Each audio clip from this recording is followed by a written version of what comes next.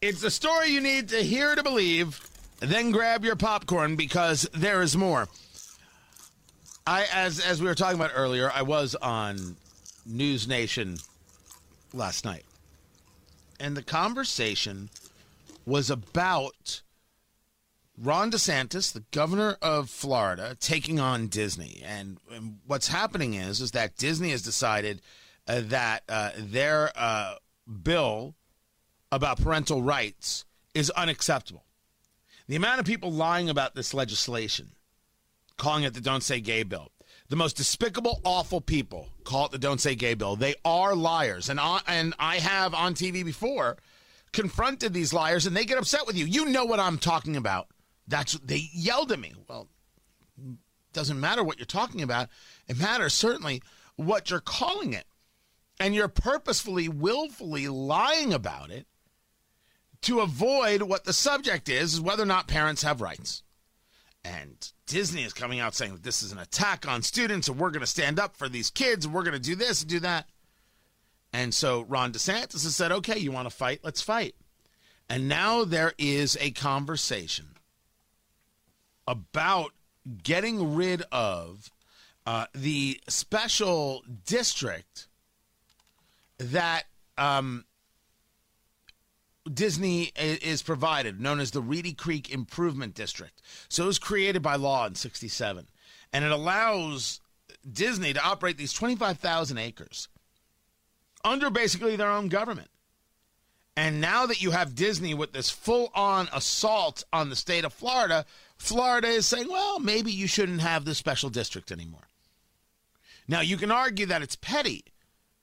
And I will say it's fascinating that the people who were all opposed to big business just a year ago now all of a sudden think it's okay for a business to have a special tax district.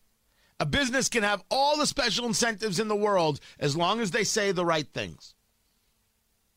I don't mind if Disney makes business decisions for itself, but saying they're going to work with organizations and go after this legislation? So Disney is going to put its billions of dollars in power and try and muscle the state into doing what it wants? I don't mind that, a fight back on that. I don't mind pushback on that. And so I had this conversation yesterday. It was interesting because I started talking about something, and the host, Leland Vittert, who's a friend, always been very, very good to me, he's like, no, and interrupted me. He actually did it a couple of times because he was in, I guess, a different place of the conversation than I was.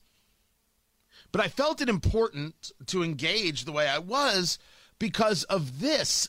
Jen Psaki appearing on a podcast talking about the Florida legislation, and she gets emotional. Listen. This is a political wedge issue and an attempt to win a culture war. And they're doing that in a way that is harsh and cruel to a community of kids, especially. I'm like going to get emotional about this issue because it's horrible. But you know, it's like kids who are bullied, and like all these leaders are taking steps to hurt them and hurt their lives. I'm going to stop it right there. For time, I'm going to stop it right there. I'm going to break this down further on Tony Katz today at noon. I took a different tack than my contemporaries, as I often do.